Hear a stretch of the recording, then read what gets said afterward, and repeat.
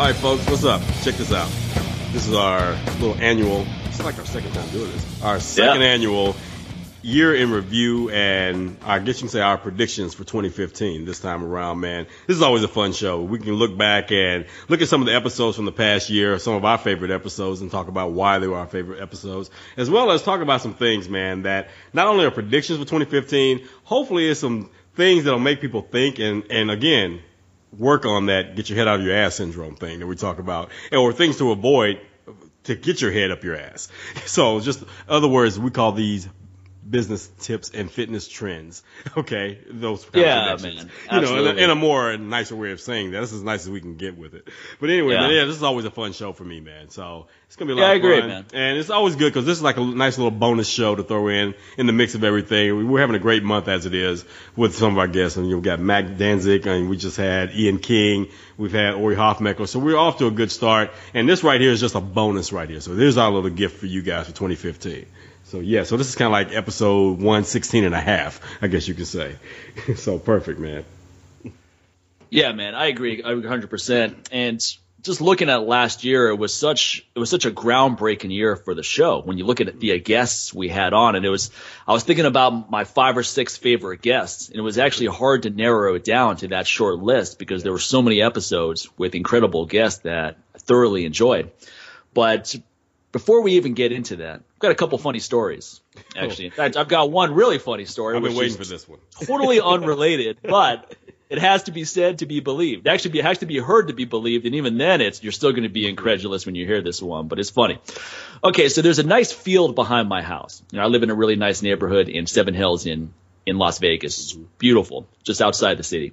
So anyway, there's a really nice field behind my house where I like to go sprinting. Take the dogs out there in the morning, let them sniff around, and then I get my runs in. And last Monday, I'm doing my runs, minding my own business, listening to some great music, Madball, Take Offense, riding out, Trapped Under Ice, just getting into this workout, enjoying it. Yeah. And around my 8th run, I'm walking back to the beginning to start my 9th run, and I noticed that one of my neighbors is in his backyard, and it looks like he's talking in my direction. I can't hear him because I have the headphones on. Anyway, I'm assuming he's about to apologize because the whole time I'm running, his dog has been barking nonstop. My dogs aren't even making a peep. Right. They're not barking one bit. His dog is just barking nonstop, probably because he sees this crazy guy running on a field and he's getting excited. No big thing. Didn't bother me. I had my music on. So anyway, I'm assuming the guy's about to apologize. So I didn't even take my headphones off. I just waved to him. And then he's still talking. So I go, okay, he must want to say something. So I take my headphones off and I go, hey, I couldn't hear you. What are you trying to say?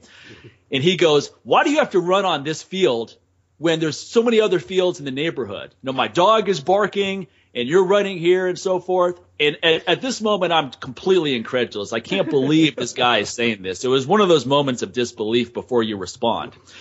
And then I got my wherewithal. And to quote Samuel Jackson, allow me to retort, motherfucker.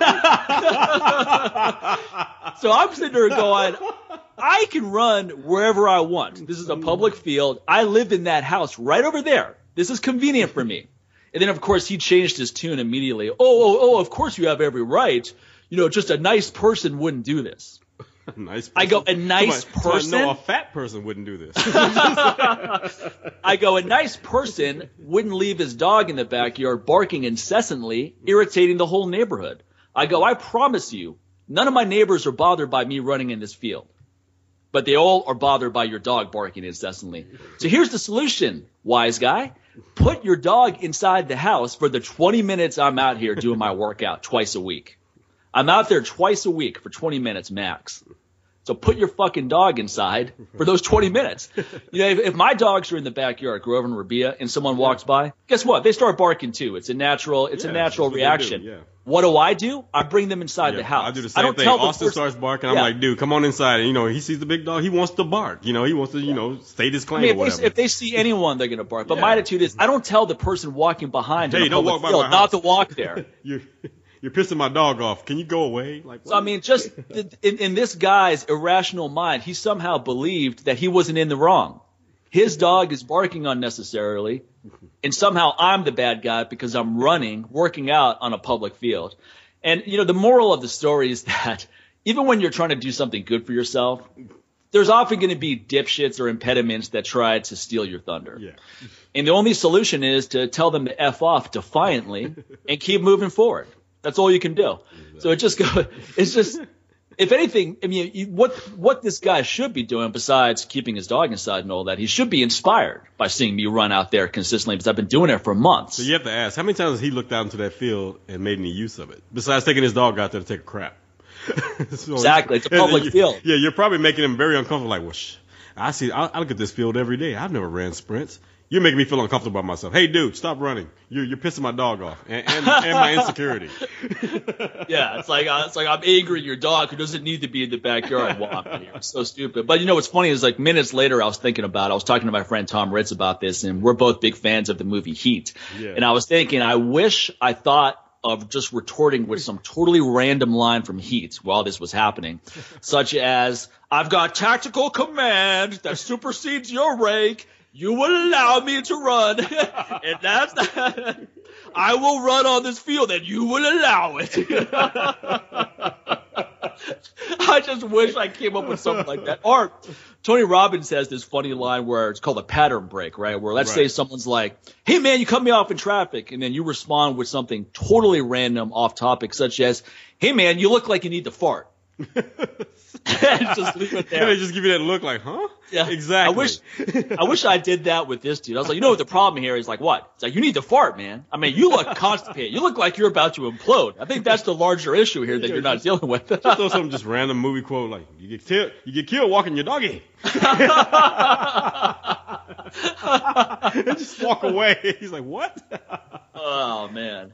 It's like, did your wife tell you to come out of here? What do you mean? Because she's got a face. So you got your head all the way up. just random Heat quotes there every time someone tries to piss you off. Our Samuel Jackson in Pulp Fiction. It's like, shut the fuck up, fat man. This ain't got nothing to do with you. But of course, you never think of this stuff on the spot. But what I did think of on the spot was to not back down 1 inch and tell this guy to F off. And he was surprised. The fact, I don't know why a guy looking at someone like me would be surprised by the fact that I'm not going to back down. If I saw Brock Lesnar running in the backyard, I'm not going to go mess with that. No, dude. I'm not going to sit there and say, hey, you big, giant, pale, muscle-bound. I'm just going to go back inside. Don't even worry about it. But this guy's probably a member of the local HOA here, and he goes to the board meetings where they talk about why people shouldn't have their car parked in front of the house. And he's one of those kind of dipshits for sure, because it's the middle of the afternoon on a weekday. Obviously, the guy's not working, so he's probably some retiree who's got nothing better to do with his fucking time except make problems where there aren't any. Or he's sitting on his butt collecting unemployment for the next 99 months. So guess what? I'm paying taxes. So basically, I can tell you what to do. Shut up. This guy couldn't touch his toes to save his life, so that's probably what's going on for sure. But anyway, man, what's funny is it's one of those Curb Your Enthusiasm moments for those of you guys who watch the Larry David's Curb Your Enthusiasm show. Funny ass show. But when you do a podcast, things like this are just opportunities because it's a funny story to tell. We got a good laugh off of it. So it's turning a negative into a positive. And also the other positive is that right before he gave me this crap, I was on my 9th run.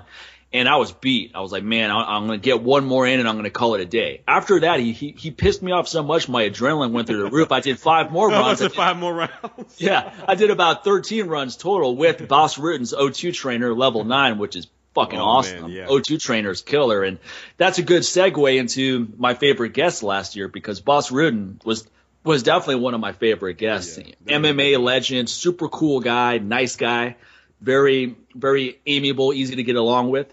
And he was nice enough to send both you and I his O2 trainer, which is it's kind of a high altitude mimicker.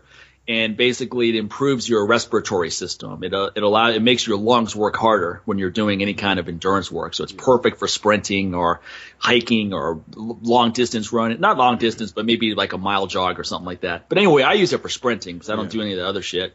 Yeah, I like to use mine when I'm skipping rope, man, usually with that and just to get the heart rate up a little bit more because I've got to the point where I've skipped rope so much that I have to find a way of challenging challenge myself without being stupid. Instead of, how some people just come up with just these crazy asinine ways of doing things just to try to push themselves a little bit further or whatever. So next thing you know, they're skipping rope and they're trying to do box jumps at the same time. These type of idiots that you see on YouTube. I'm like, I don't use the O2 trainer when I'm doing 45-inch box jumps. All right? I don't use it when I'm deadlifting. It wouldn't make sense there. Now, I've thought about using it when banging. That would be fun. Well, then you're sitting there, you're on top of someone, you're like freaking Bane from Batman. Like, hey man, so it's all about variety. It's about keeping things. It's all about. Serve yourself well if you go ahead and have your orgasm now. And that may be someone's fantasy right there. You're like, oh my god, I got banged by Bane. Sounds like Darth Vader's on top of me. Exactly.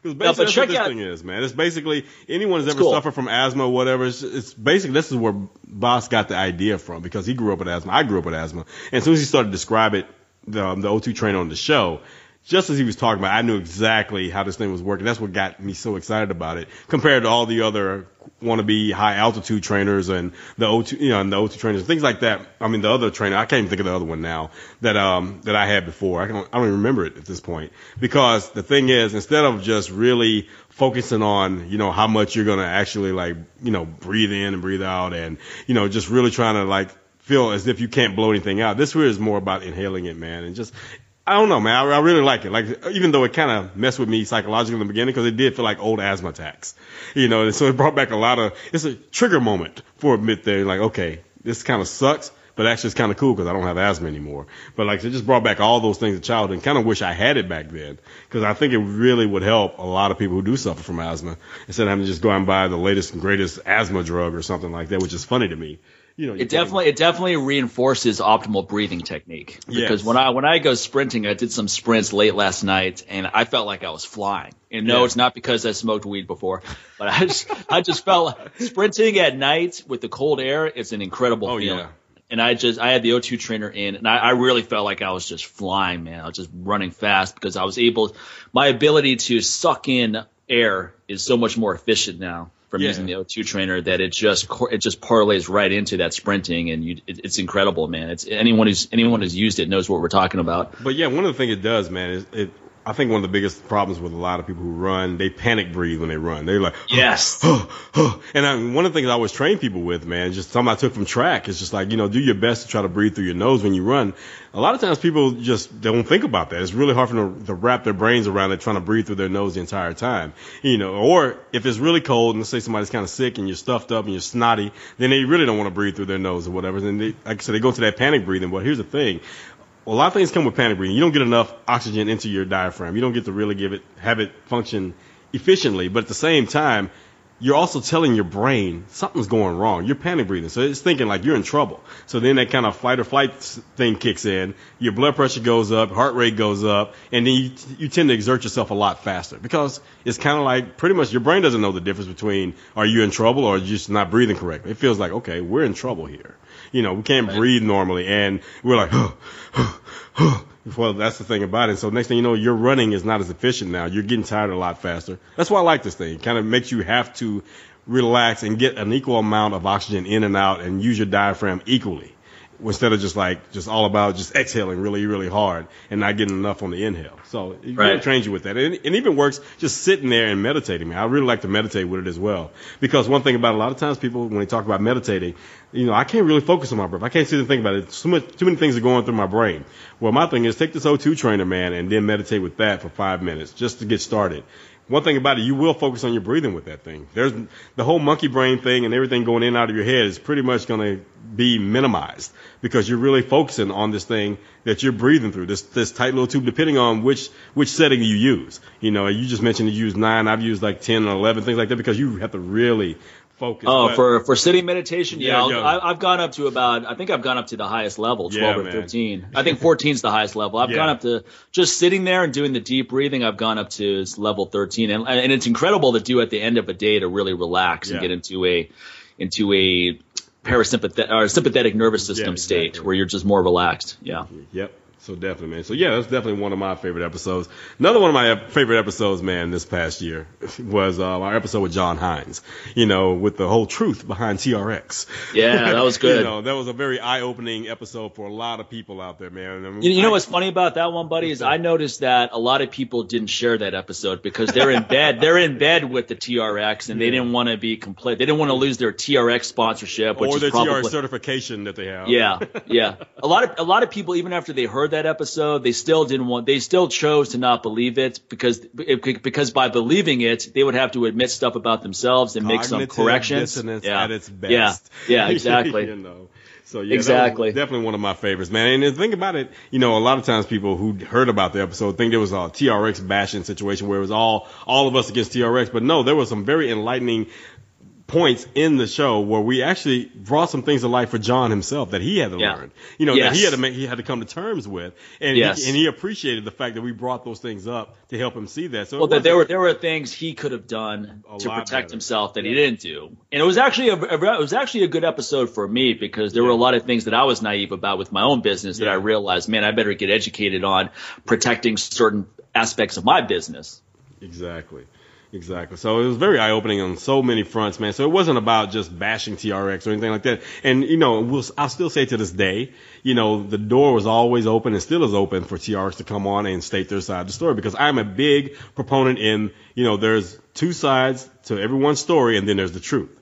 So we heard John's side and it would be nice to hear their side. And to be honest, man. To be honest, I could give a fuck about what their side of the story is, man. We already know they already know the truth. We already know the truth. Well, I mean, the fact that I could tagged care them, less. Look, here's the thing. I made sure that I tagged them every time we put the episode out there on Twitter or whatever. So it's not like they didn't know about the episode. No. So, they just like, bottom line is they took John to court and lost. They got their ass handed to them because everyone in the room realized that what their arguments had no substance whatsoever. Exactly. So, yeah, like I said, that was one of my favorites, man. It's just. Yeah, that was a good one, man. Tyrone Bell was another one of my favorites because we're both huge Spartacus fans. Yeah. So to get the inside track on a lot of the things that happened behind the scenes was fascinating. Oh, yeah. So yeah, that was a good way to kind of give us some closure to Spartacus. Because the series finale was so weak, we needed to have some kind of conversation with someone, no doubt. Because my brother still talks. My brother's always like, if Roger's like, if I make a lot of money, I'm gonna reshoot that whole episode, hire all the actors. I go, do it quick, man. Those guys aren't getting any younger. Exactly. He's like, just for my own benefit, I'm going to reshoot the whole episode, rewrite the last episode and shoot it. He probably will too, man. That's the funny thing. He's that crazy to do that. Exactly, man. John Joseph was another fun one, man. Oh yeah, John, man. You want to talk about a reverent like show, man. I mean, John, he's a straight shooter, man. It was so much fun to have him on the show, and one of the type of guests that we really like because it really fits the personality of this show. There was no, let me not say this because I don't want to offend. John doesn't give a, pardon my French, doesn't give a fuck. Well, he wrote a book called Meat is for Pussies. That's pretty much says it all. If you have the balls to write a book like that, that says everything you need to know about John's personality is in that book title because that guy is totally irreverent, man. He's been through some really tough things that would break most people, and he's still here persevering. He knows exactly who he is, what he's all about. So he's not afraid to be who he is, and that came through all too clearly in that episode. Like him or hate him, you have to respect the fact that he's being authentic. Exactly. There's a big message right there, knowing he knows who he is, and that's one of the things we really try to drive home here. Really find out who you are, man. Turn off all these other distractions before you end up blending in and becoming these distractions, and start thinking that that's what you have to do, and that's who you have to be, whether it's in fitness or any other aspect of business. Stop going to every freaking marketing seminar that's out there and thinking that you have to do this to try to make $1 million like this guy did, or you just keep going to all these marketing seminars and you get all these products and you do nothing with them. And next thing you know, you're pretty much hopping in bed with everyone out there just to try to make a name for yourself because here's the thing. Because that's safe. That's a safe thing to do because you're afraid to step out on your own and do your own thing because you're afraid it might fail. Who gives a damn if it fails? That's how you learn. There's not one truly highly successful person out there that has not failed a gazillion trillion times. They failed more times than you've tried to even start. So there's the difference right there. Exactly. You're not gonna create real financial success just getting in bed with every offer that comes your way. Exactly. You have to create your own entity, your own products, your own services, your own brand. That's how you create real security. Is it more risky? Absolutely. But in some ways it's less risky because once you establish it, you have a money vehicle that can pay you indefinitely if you stay on top of things and keep doing the smart moves. Too many people in our business just look for quick bucks. I mean, there's a lot of people in our business where if someone even offered them a couple $100 a month to say they use something that they don't use, they'll do it in a heartbeat. We could go down a long list of fucking people we've seen do that. Exactly. To my biggest thing is when you get to the point where you're doing this and you're claiming that you're using some product or you're claiming why you want to work with this company, and that's the first thing you do is like you want to explain why to people who didn't ask you why. That says a lot right there that you're not very confident of why you're doing it. You're sending out an email that no one cared, no one asked, explaining why you're doing something. Hey, I'm working with so and so, and I'm gonna tell you why. I didn't ask. It's like you walking by me, hey man, you want to know why my balls itch? I didn't ask you why your balls itch, and I don't want to talk about your balls. Okay, so keep that to yourself. My attitude is, I mean, if you're going to endorse someone's products, as long as you genuinely use it and have benefited from it, there's nothing wrong with that. In fact, that's the philosophy of my nutrition supplement line is that I will never sell something that I don't use personally and have benefited from. The 4 supplements I carry, I use all of them and have benefited from all of them long before I decided to sell any of them. Right. So that's the way to legitimize everything. It's like I'm not going to make products that I don't want to use personally.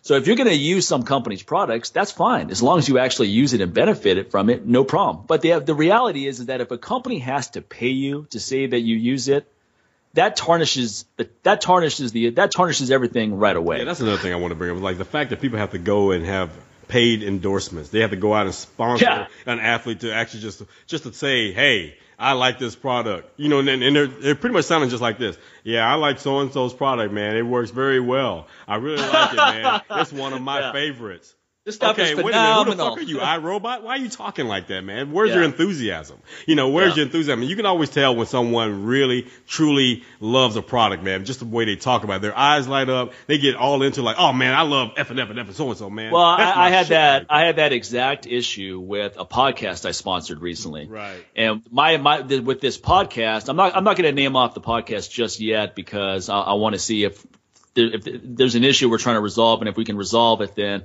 I won't throw them under the bus completely. But I'm not to say that I won't talk about this issue, but I just want to see how they're going to resolve it. But let me just try to try to keep some of the names out of it for now, but still tell the story. We'll just call the podcast J. Well, most of you are going to be able to read between the lines because everything is out there on the internet. All right. So here's the deal.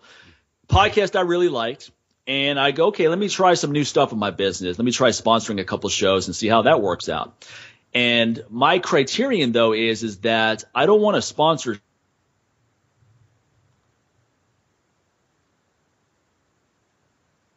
products to try. If you like it, let me know, and then I'll come on as a sponsor. But I don't want to pay you to just be a pitch man. Talk about shit you're not using, like you just mentioned, Sincere. Right. So that was the stipulation I put forth here. So I sent some products out to the individual in question. A couple of weeks later, I hear, oh yeah, he loves the products, man. He definitely wants to have you come on. I'm like, all right. So now at this point, I should have said, okay, well, give me a testimonial for me to put on my website. Yeah. That's what I should have said at this point. But instead, I was like, oh, okay, cool. I just took the guy at his word, and I went on and sponsored the show. Now, I'm listening to the pitches on the show, and you can tell that there's no genuine enthusiasm whatsoever. First of all, he's not even saying that he used the product. He's just saying, oh, this guy's a great guy, and he's got good products. Go check out his website. That's not a strong pitch at all. You want to run to the website and check it out. You know, right. Nothing such as, oh, I used Mike's testosterone booster and my sex drive went up, my workouts are better, I feel incredible. You know, not like that. It's like, or I used Restorzym and all my aches and pains are gone, or I used a recovery oil and I'm sleeping better at night than ever before. You know, those are genuine type testimonials. Right. This was more, hey, you may benefit from these products, but make sure you talk to a doctor before you think about using them. Just unnecessarily creating impediments right. to someone making a purchasing decision unnecessarily. All that information is on the bottle. People know that they should talk to their health practitioner before they go down a course of action. You don't have to tell people that unnecessarily and just make something sound unsafe that isn't unsafe. So anyway, a long story short, it wasn't a successful sponsorship for obvious reasons. The person didn't genuinely use the products. The person didn't even talk about using the products. And it just came off like a contrived pitch, man. It was just bullshit. And I realized right away, I don't need to, I've got thousands of people that use my products and love it and are giving me feedback. I don't need to pay anyone to say they use it. It makes me look bad. If anything, it's more harmful than even remotely helpful. Because it's like, why does Mike have to pay this guy to say, go check out his products? Right. So it's actually in addition to being a waste of money, it's potentially counterproductive rather than productive at all. Exactly, man. So I just wanted to make sure that we brought that up, man, because again, you got a lot of people who are, they have their goals for 2015. Some people have resolutions. I'd rather focus on the people who have goals, not the empty promises. And they want to do things to improve their businesses, man. So one thing that we truly love to do on this show is share our mistakes and our experiences on this show and try to keep you from reinventing the wheel. So basically, hey, man, if you pay attention to some of the things we talk about here, can save you a lot of headache, a lot of time, and a lot of money. Just learn like, you know what? F that. Okay, I'm glad they brought that up. So it's good to hear that. And then make an educated decision for yourself after that on what you're going to do. We're not saying try to go out and copy New Warrior Training and New Warrior Media or copy, Aggressive Strength and try to be exactly like us. But we're saying learn from us, because again, it's better than trying to reinvent the wheel, or coming back to us like, you know what, man, I should listen to you guys on that one episode. I should have paid attention, or I should have just, took your advice and not did so-and-so, because now I become one of those guys. I paid this jackass, to endorse my product, blah, blah. He never used it. And then this dude got busted for cocaine and sleeping with a transvestite in Malaysia. And now everybody's associating my product with making them want to go sleep with transvestites now. It just reinforces what I've always felt about advertising, that it's not effective. It's a waste of money. Generally, people blow a lot of money on advertising when they're lazy. They're spraying the money hose, hoping that they can just get something for nothing. And the reality is that I built my entire business without advertising at all. It was all guerrilla marketing techniques, creating great content to attract listeners and then our viewers, fans, and then establishing value so that they felt confident buying my products and services. And that methodology has always worked. Now I have a budget. Now I can blow money on advertising, but that doesn't mean that I should. Right. And clearly I shouldn't, based on most recent experiences. Definitely, man. Definitely. The other thing I think a lot of people make mistakes in our business is that they reveal way too much about their personal life on social media. Keep that fucking shit to yourself. All right? Not only is it not interesting, it's not productive for you to put it out there. And also you come off with this ridiculous notion of self-importance. Yeah, or you're not that fucking important where everyone needs to know about your personal life. I mean, good or bad, keep that fucking shit to yourself. You met a new guy and you're in love and you're having the time of your life. Great. Awesome. Why do we need to know about that shit? Or you just went through a vicious breakup with a guy who cheated on you 20 times. Too bad. Who gives keep that shit to yourself. That's life. It happens. Guess what? Bounce back from it. Here's the thing. Anyone who truly matters won't give a shit. Those that are like, oh my God, blah, blah, blah, they have their own shit going on and they needed a distraction and you just accommodated them by giving them one. And so basically what you have is this big incestuous pool of victims. And that is the shittiest pool ever when you have just a big pot of everybody's playing the victim role. Like, oh my God, I can't believe he did that or she did that. I can't believe they blah, blah, blah, blah, blah. Yes, you can. They're fucking human. You should believe it. That's what humans do. They make mistakes. They do things that when they're hurting. That's what they fucking do. Stop the bullshit talking about, I can't believe it. I'm with you, girl. I'm with you, dude. Don't worry about it. I don't need you to be here with me. Okay. So therefore, look, people, work your shit out on your own because your shit is your shit. And you should feel the same way about other people trying to put their stuff on you. Here's one of the biggest things that drives me crazy, Mike, is when someone comes and they're like, oh my God, I can't believe that so-and-so treats me like this and blah, blah, blah, but I want to do this and I just want to give them a chance and blah, blah, blah. Okay. So, and why are you crying? Well, what do you mean? Well, you made a choice. You're choosing to stay with this person, or you're choosing this situation, or you're choosing to keep doing this in your business, and you know that it's tanking every time, and you keep trying to take shortcuts, and now you're failing. You're not making any changes. So here's my thing, people. Here's a little phrase you can take with you. First of all, I always say beggars can't be choosy and choosers can't be victims.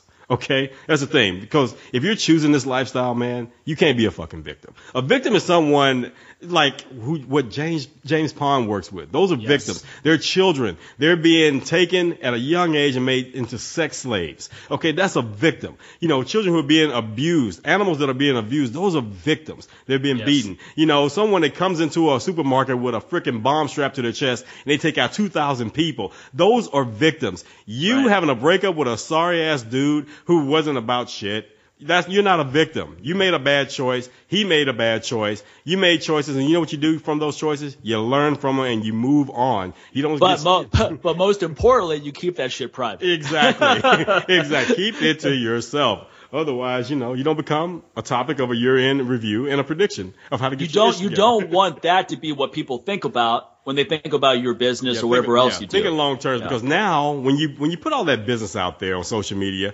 now whenever someone looks at you, they're not looking at you like a victim. They're looking at you like, damn, you're the one that got screwed over. Or well, you don't want to be a client of someone like that because they may put your shit out there. Exactly. Now you're worried about that. It's like, well, shit, man, this person can't even keep their own personal life private. Man, what does that say about what if I share something intimate with them? Yeah, exactly. Because don't forget, a lot of times, especially in the fitness industry, we're pretty much looked upon almost in the place of a psychologist or whatever. No matter how you try to get away from it, a lot of times your clients, they're bringing their personal baggage with them because a lot of that personal baggage is the reason why they have to come to you in the first place. So there has to be a level of trust. I need to know that if I tell you the reason why, you know, I'll probably have an eating problem or whatever else, or I can't ever focus on anything is because, oh, this person cheated on me, you know, I'm still working through that, or I was abused as a kid, or I was called fat as a kid and got thrown down, or I got attacked. I don't need to worry if you're going to go out and put that information out on social media to make you look like, hey, I work with Sincere. Here's a guy that got gang raped when he was 6. And then, you know, here's a guy who got this abused this way and this way, but now I've helped him turn his life around. Fucker, why did you put that out there? I will kick you in your throat. Okay. You know, seriously, no one wants to worry about that stuff. So again, be professional, people. Keep private stuff, personal stuff to yourself. Yeah, man. You're not doing yourself any favors by bringing a bunch of strangers, third party people into your personal life. Exactly. A Facebook friend is still a stranger. Okay.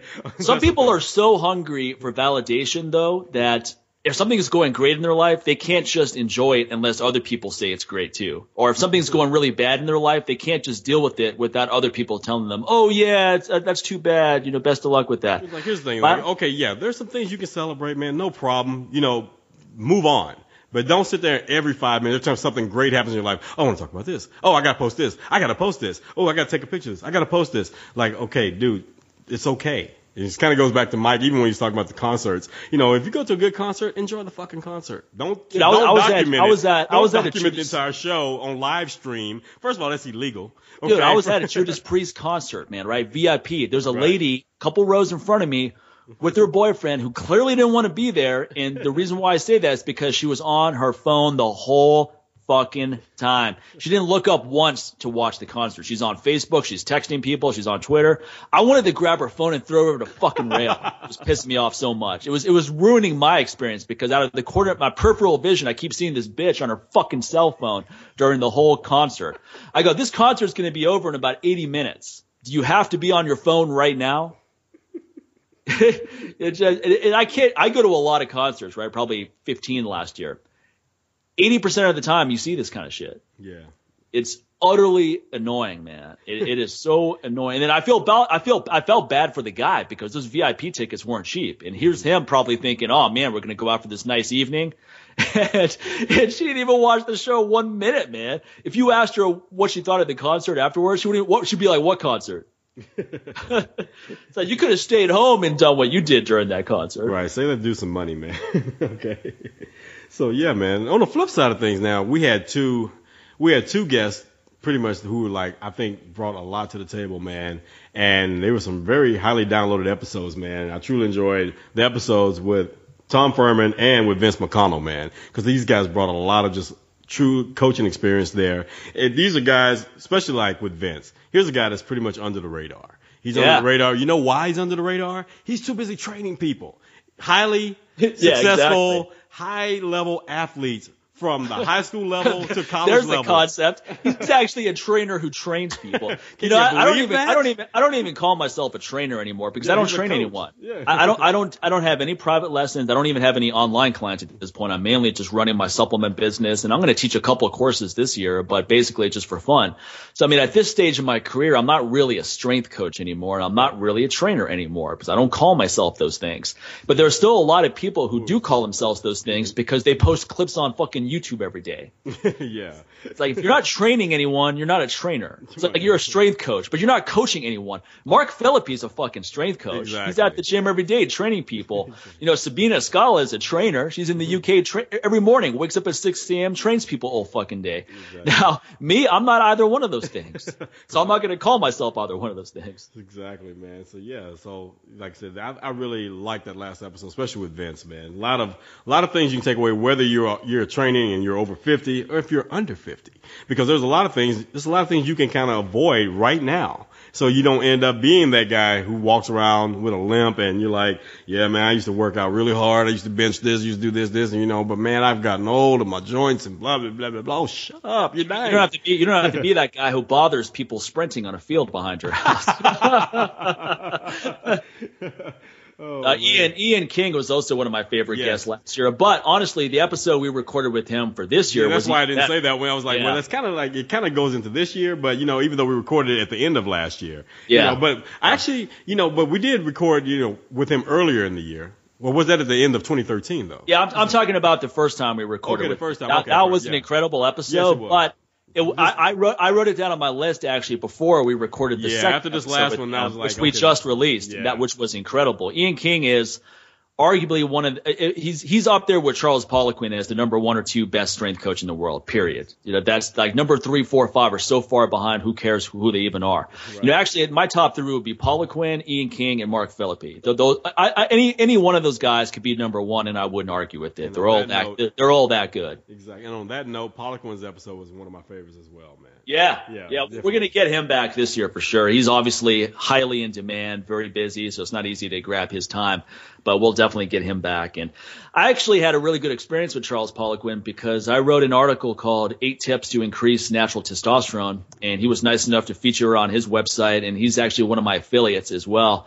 And that generated a shitload of business for me. And that was very nice of him to be gracious enough to allow me to have the article on his website, which basically endorses me because he's not going to feature any strength coach on his website that he doesn't have respect for. He's in fact, he talks a lot of shit about strength coaches he doesn't like. That's why so many of them try to bounce back and try to fire back at him, but they're shooting blanks. You just really, what are you going to say about this guy, man? People were like, oh, he uses steroids. Look at his arms. And it's like, you know what? I don't know anything about that. But who the fuck cares if he uses steroids or not? I don't really care. That doesn't mean anything about his training information, his knowledge, and all that stuff. And then what the fuck are you doing? Exactly. And then and these are the same guys. A lot of the guys that are accusing him, I know for a fact use shit. Why the fuck are they saying that? I was just about to say the same thing. Or they're looking up to they're looking at other top coaches in the industry who admitted to using, but then they won't talk anything about those guys. So it's like, dude, everybody's so fickle and they want to pick and choose, but basically it's just a reflection of their insecurities. It has nothing to do with it. It's like, well, F that guy. That's the best you got. That's all you have. Exactly. It's like that's it. It's like when someone says whatever. It's like don't ever say whatever. That's a phrase no man. You just made me flinch saying it right now. There's a couple of phrases no guy should ever use. That's one of them. A couple other ones are, that was divine. Don't ever say that, dude.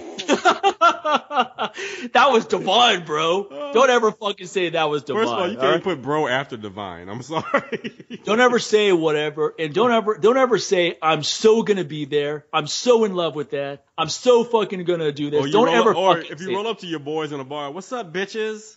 Yeah, you're gonna get fucking slapped like a bitch if you roll that shit up on me, motherfucker.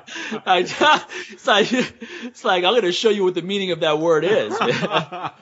Yeah, exactly. You've been watching Keeping Up with the Kardashians one too many episodes. And that's another thing. If you're a guy and you can't pronounce a whole word, you only use a part of it, like a Kardashian, like whatevs. Oh, simply delish, Or come with. Come with. Obviously, I know one thing you don't come with because there's no woman that's going to want to sleep with you when you speak like that. Okay. And then ladies, don't ever say you're going to the shitter. Okay. I think I speak for old men when I say that we don't even want to believe that you go to the shitter. Okay? We don't want to believe that you even have to go, I mean, a friend of ours has fantasies about being shat on, so that maybe he's the exception to that rule. But hey, those are his fantasies, more power to him. But me speaking personally, I don't want to hear that phrase ever. If you're into that shit, then that's your business, okay? But keep it to yourself. And don't ever come up to me and talk about how bad the gas has been for you this week. Right? Go talk to your doctor about that. I'm not a naturopath or a doctor, so there's nothing I can do for you. Man, what do I do about this messy diarrhea, Mike, that I keep having? Like, well, I don't care. Look, I mean, if every time you go to the bathroom it looks like a crime scene, it's time to get on Restore. First of all, it's time to do a food sensitivity test and eliminate literally foods that are causing that issue. And then second, get on my Restorezyme, which mitigates inflammation so that your gut can heal. That's what you need to fucking do. And also, let's question some things that are in popular culture. Here's the thing, people. Here's one thing I know for sure, to quote Oprah. It's like, when you eat a lot of fat on an empty stomach, it is a one-way ticket to shitty runs. Okay? So. Yeah, you're putting a tablespoon of MCT oil in your coffee and you're wondering why you have fucking explosive diarrhea 2 minutes later. It's not a great idea. Okay? But it's supposed to be good for me. Okay, when, like you said, it's like, why? Because a guy who's 38 and looks like he's 60 says so? Exactly, man. No, let's think. Let's not just run with the herd here. As I'm gonna quote my buddy Bart, my boy Bart about this. It's like, quit following the herd. Not only does it not make you bulletproof, it doesn't even make your ass fucking. It doesn't make it shitty proof. Like diarrhea proof, Exactly. Oh, it makes you more like bullet poop. Is more like it. Bullet poop is what you're gonna end up being. People just love things that are on the fringe. Things, man. It's on the fringe, right? It's like, okay, this is what all of the experts agree is healthy, but that's boring. So let's put a stick of butter in our coffee because that's something different. Yeah, exactly. I had one of my friends ask us like, oh man, since I see you really get into the coffee, stuff and everything, man. So, probably like the bulletproof coffee. I said, oh, hell no, not at all. I said, first of all, putting butter in anything is not, first of all, a person can't claim that when I've been born and raised in the South. If anyone's going to get credit for putting butter in something and revolutionizing butter, can Paula Deen get some props here, man? Because she puts butter in every damn thing. Okay, so come on, man. So I'm not gonna sit there and just like, oh, here's this revolutionary thing. I've had uncles and whatever else growing up. I've seen them put butter in their coffee long before that. So it's no big thing. You just found somebody that was able to put a phrase and give it a name and then run away with it. And then because they call themselves a biohacker and all this other stuff and make it look scientific, all of a sudden, that's another phrase I don't like. Hacking. You're not going to hack anything.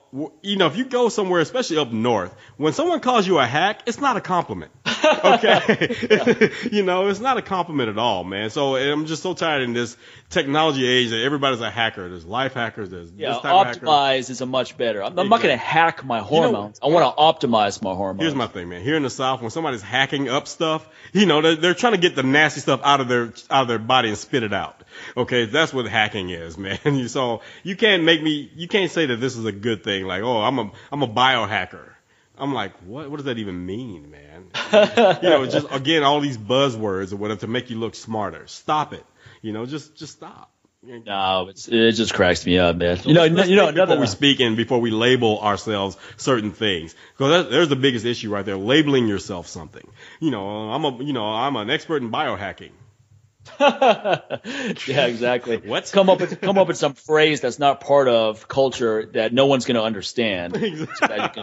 That's the other thing. Sounds legit. He said bio. It's like saying, like, who cares about deadlifting 600 pounds? I can do a Turkish get-up with a 100-pound kettlebell.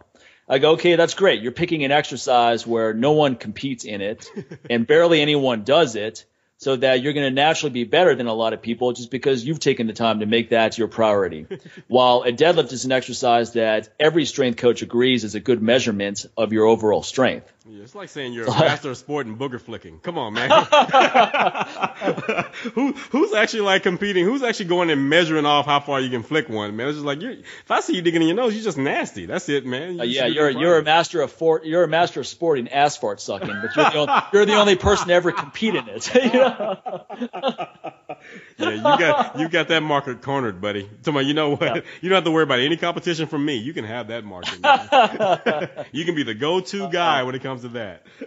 Another one of my favorite guests last year was Melia Kaplan, who runs Voice for the Animals, because Melia is a legitimate badass. Yeah. She's a lady that will literally put herself into harm's way for the benefit of an animal. She's done it many times, and she's not Ronda Rousey. She's 5'2" and like 100 pounds soaking wet, and she is completely committed to the cause of animal welfare. And she does it in a way where she's not alienating anybody. She's not trying to put other people down who don't have her belief system. She's so committed to the cause. She's just focused on that.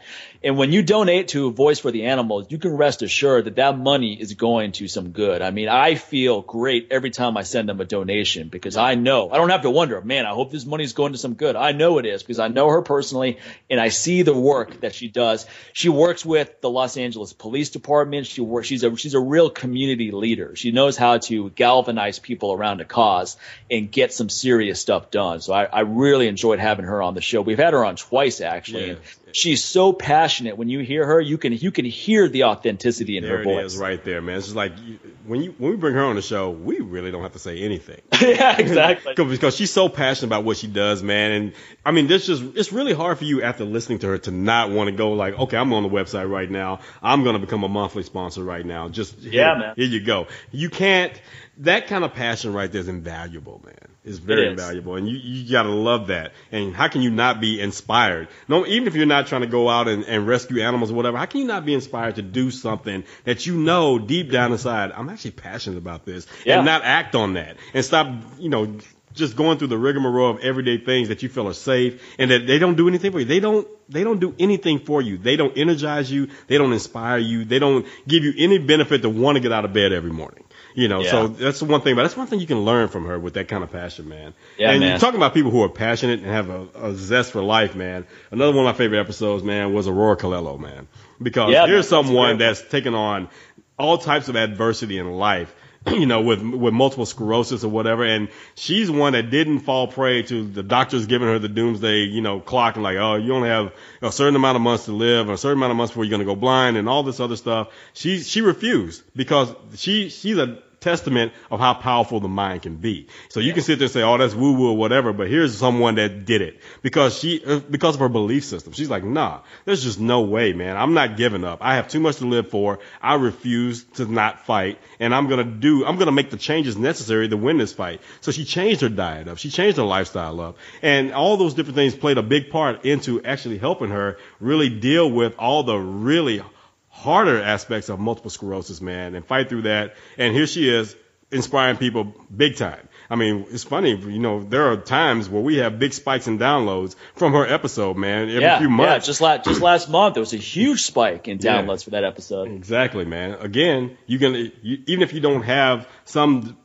potentially debilitating disease, hovering over you or something like that, here's an episode and here's an individual where you can be inspired by their energy, man, and how they approach life, and you can just capitalize off that and like, why am I sitting here feeling sorry for myself and posting about my crappy relationship and trying to play the victim role right here? Like, here's someone that refused to be a victim, so who the hell am I not to do the same thing? So that's what you can really get from that episode. That's what I really loved about that. And on the side note, man, as a wrestling fan growing up, one of my favorite episodes is the fact that we had Amy Dumas on our show, man, a.k.a. Lita.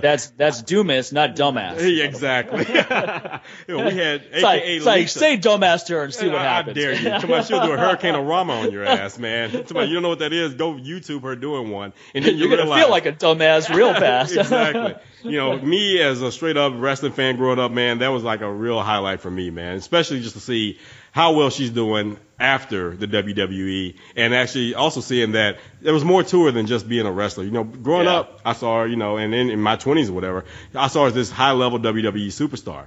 But now, after that, and then me being a grown man, I get to see how passionate she is, for the care of animals, and also just with life, and also how she's handling business now after that. Because a lot of times when you invest so much time in that world, it's no different in MMA. Some of these people have been professional wrestlers since they were like 16 years old when they weren't supposed to be professionals. They were lying about their age, and they were 18, trying to say they were 18 or whatever. And they've been doing this for 20, 30, 40. Some of these fuckers are still doing it 50 years later, and they should stop, because you're too old, man, to be taking those kind of bumps. But here's someone that realized, I can't do this for the rest of my life. Hell, she broke her neck, So there's a hint right there. Like, it's a hard business, doing sports entertainment. Absolutely. Because they're working over 280 days a year doing this, taking these bumps and bruises and all this other stuff for the sake of entertainment. So, if she's someone that was able to transition, we talked about this with Mac Danzig, what it's like to transition, man, after you've retired from a sport that you invested so much time in. And a lot of people have a hard time doing it. Amy is someone that's done quite well with her transition after doing something like that. She spent most of her life, putting in the blood, sweat, and tears in that career, man. So another great inspiring story right there, and pretty much how to reinvent yourself and what's next, Yeah, I mean, it's kind of like how Kim Blackburn retired. He went from being a professional ass kisser to a professional kettlebell instructor. So he was able to and he was able to parlay those skills too. Gotcha. Yeah, and now he's had phenomenal success. No, I really liked Amy too, because she and I have a lot in common in the sense that she's a big punk hardcore fan, just like I am, and she's really into animal rights and plant-based diet, just like I am, in physical training. So I really felt like she was kind of a kindred spirit for me as well. So that was a lot of fun, man. That was a cool episode. Yeah. And another one I really liked was Ted Rice. Yes, because man. Ted's a friend of ours. He's got his own podcast. We've both been on his show. Great guy, fitness professional. What I liked about Ted is that we need a lot more authenticity as well as vulnerability in our world. And he came on the show and told us about how his kid brother was kidnapped and brutally raped and killed. And it was an extremely tough episode, I'm sure, for him to tell the story, although he's told it many times, and also for us to listen and have to. Right. I think we were both speechless by when he told us the story and turned it over to us to comment. Right. But it was a very compelling episode. And then what was really inspiring is not only how they've managed to move forward, but also what they're doing moving forward. Ted and his father, Don, who's also on the show, another great guest. Mm-hmm. They run an organization where they get bloodhounds trained so that anytime a kid is kidnapped, police departments will have bloodhounds who have incredible senses of smell and can find these kids a lot faster. Exactly. There's a good chance that Jimmy, their Don's son, and Ted's brother would have still been alive if the police department over there in Florida had bloodhounds. So if you donate, I think it's $1,000 a month gets a bloodhound trained and placed in a police department. Exactly. For every $1,000 they get each month, that's one more bloodhound that gets to go to a police department. And these dogs are never put down. So when they're too old to be service dogs, they're put in rescue facilities. Yeah, they're sent to someone's home. A lot of times you can adopt them. Yeah, a lot of times the police officers that work with them end up taking them in as their own, as part of their family. And so again, two great examples of people not playing the victim and actually moving forward and taking that pain and taking that, that test in their life and making it a testimony to make sure the next person doesn't have to go through that pain that they went through. So again, this is about not being the victim and playing the victim role. This is why being a victim is just useless, man. We have too many examples on the show of showing like, okay, there's no benefit in playing the victim. You're just like, okay, what are you going to do? You're going to learn from it. You're going to get stronger. That's what you do. You tear things down, you build things back up again. This is simple physical strength. This also works with your mental and emotional strength too. Things get torn down and get built back up and come back stronger. It's just like a muscle. And that's next time someone plays a victim, I'm going to say, "What do you want? A Junior G-Man badge?" And the random quotes continue. I can quote Heat from start to finish, man. I remember I was talking to Tom Ritz, and he's like, "Oh, I'm a bigger Heat fan." I'm like, "No, you're not." I go pick a scene, any scene, and I can fucking tell you the dialogue and continue. I was like, you could just name off a phrase from Heat, and I can continue that. And he challenged me 5 times. He's like, "Okay, I give up, man. I'm tapping out." Yeah, man, it's just like my boys and I'm like, you can't beat me with Boys in the Hood. You can't get me on Menace to Society. You can't get me on Juice. You can't even get me on Pulp Fiction. It's like, no, I will quote them all to the point. Sometimes watching those movies, my wife, she's like, can you shut up? Okay, we get it. You know this movie. Okay, I get it. My brother and I are both like that with Roadhouse, right? Like if Roadhouse is on and Roger is within hearing, he'll be running down the hall and he'll just pick up wherever the scene is. Remember, no, you guys are too stupid to have a good time. He goes running off. You know? It would be fun to sit there and watch Ken and Roger face off in a Roadhouse quote off. I'm on my break. Stay on it. Oh man. Guys are too stupid to have a good time. Be nice. Remember, always be nice. You're going to have a pet. Keep it on a leash. No, so Ted's episode was a really compelling episode, really powerful episode. I also, on a personal level, I really enjoyed having Freddie Madball on because I'm a huge fan of the New York City hardcore legends. Madball, I grew up listening to them, as well as Agnostic Front and Biohazard and Cro-Mags, and we got Billy from Biohazard coming on the show soon. And Freddie was such a cool guy that it made me enjoy his music even more because I can tell you, man, I've been fans of bands before, and then I met some of the people, and they were total jerk-offs, and I can't listen to their music anymore. Let me tell you, I came from an industry, that's pretty much all I worked with. I either worked for the record labels with those artists, or I was a DJ, had to interview those artists, and then I was like, God, I wish I hadn't met that dude, because I used to really love your music. I can't even, certain artists now, they even come on, I'm like, oh. That whiny little bitch. That's how I feel because, I had so many that feel so entitled, man. Especially, it's terrible. It's such babysitting. It's one of the reasons I'm so glad I'm not in the music industry anymore.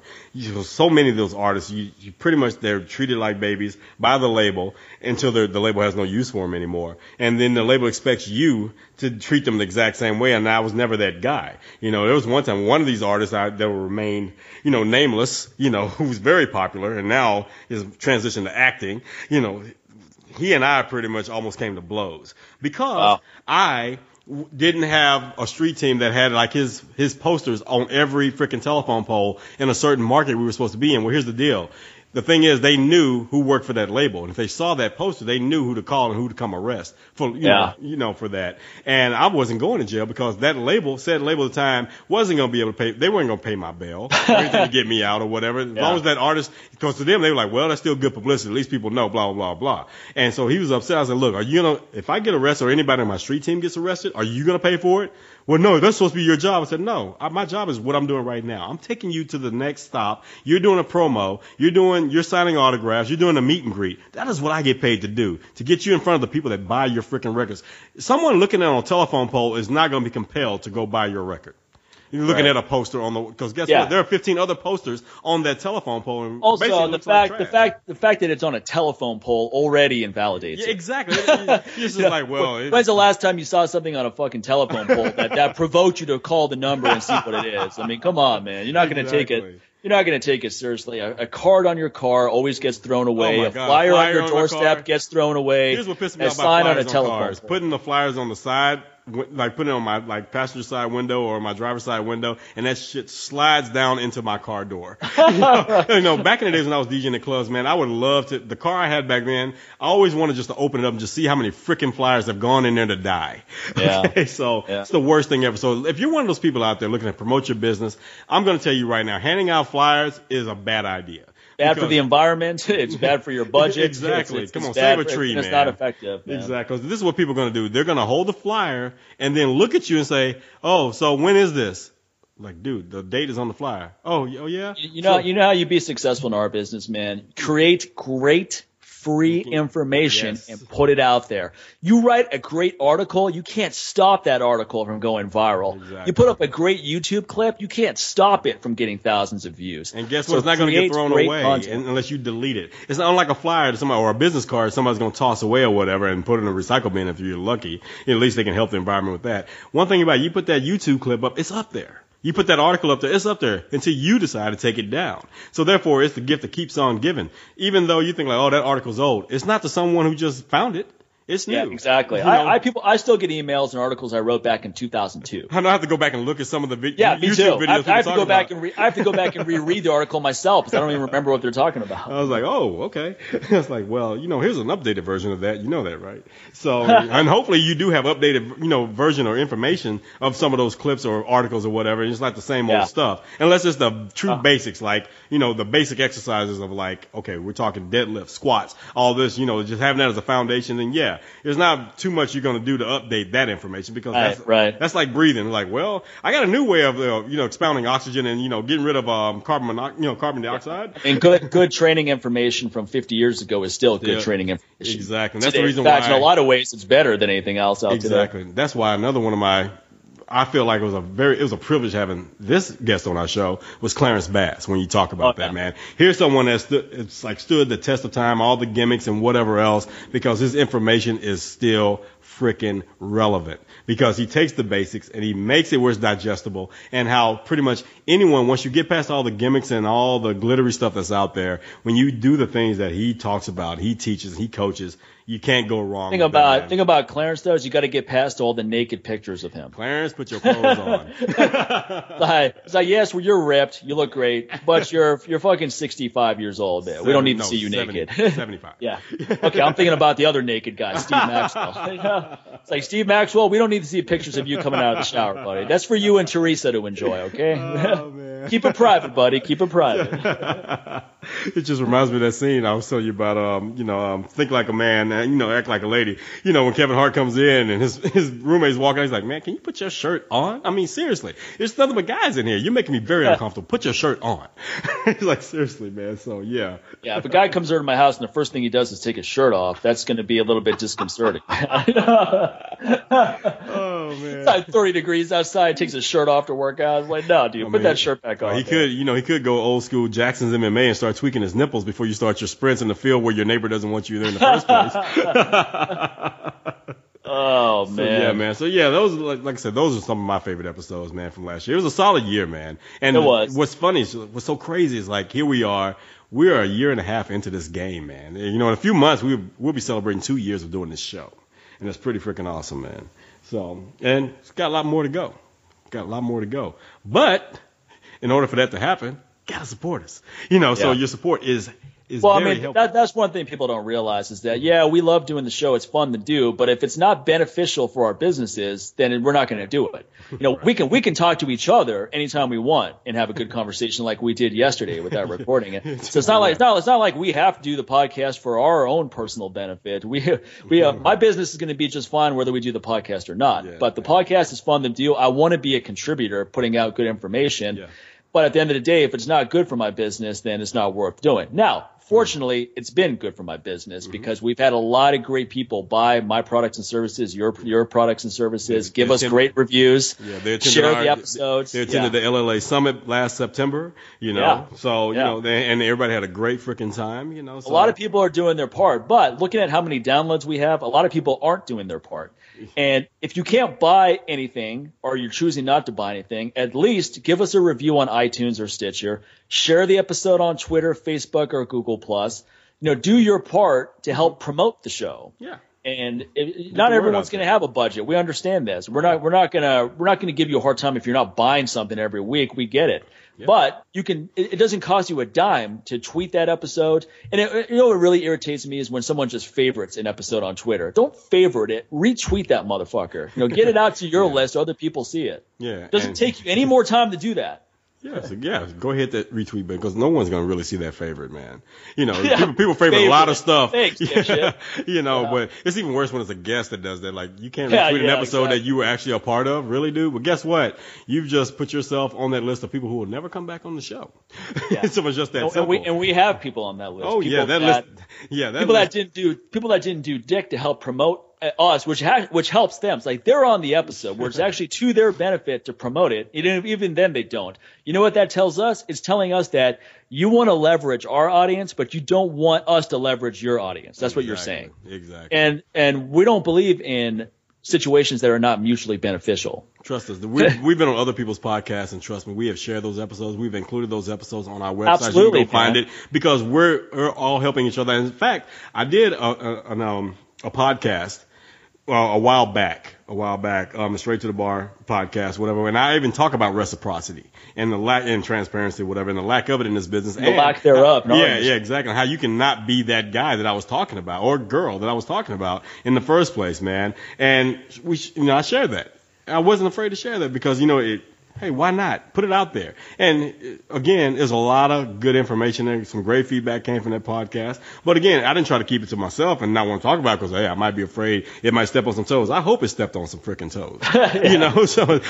So, hopefully it didn't. If someone disagreed or whatever, no big deal. The thing about it, we're men, we're women, we're grown-ups or whatever. We can agree to disagree or whatever. I have my opinion and, based on a lot of experience. So no big deal with it. And that's where you should be as well, the way that you carry your business and yourself. Hey, everyone's not going to agree with you. Thank God. Because you don't want, here's the thing. The fact is when you become, like the saying says, when you become a part of the majority, it's time to reevaluate the way you're doing things, man, and the way you're thinking. Because there's a problem when you're part of the sheep. Yeah, I don't even follow the herd when it comes to going out and having a good time. Most people go out on the weekends. I don't. Why do I need to go out on Friday? I can go out on Monday night. I can go out tonight, Wednesday night. Tuesday is my favorite because you know why? Most of the people are not around. Because Wednesdays can be a little tricky because it's hump day and everybody starts thinking, okay, the weekend's coming. It's the thing. So I like Tuesdays. People don't like to do anything on Tuesday. Well, I mean, if you take my testosterone booster, then hump day is every day. But that's another topic. No, but I mean, a Tuesday night in Vegas is better than Flint, Michigan on a Friday night, or Fenton rather. Fenton, let me be more specific.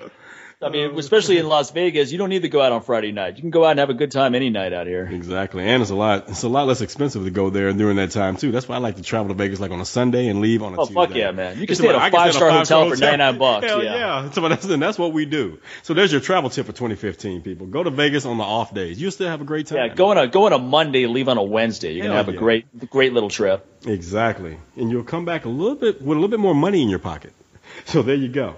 All right, folks. So again, we just talked about you can rate and review us, you can share those tweets, or you can also not just like stuff on our fan page, but actually share the stuff that we post on our fan pages as well. Or you can also support us monetarily with our businesses by hopping over to newwarriortraining.com or MikeMahler.com. Get 10% off of all of Mike's supplements over there, his DVDs, T-shirts, all that good stuff, anything that you can purchase, as well as a New Warrior Training. You can get that on my coffee stands, my DVDs, my ebooks, all that. All you have to do is put in that coupon code LLA. Supports our businesses. And not only does it support our businesses, it also supports a lot of great charities, including some of our favorite episodes and the people that run those charities who we mentioned in this episode right now, where we're talking about Amelia Kaplan, we talk about James Pond, even Jim Firestein over at Save the Chimps. Save the Chimps. And also the Jimmy Rice Foundation. You actually get to be a part of all that when you do support our businesses, whether you do it directly on your own and go support them, or you do it through us. We'll be a conduit for that. We have no problems with that.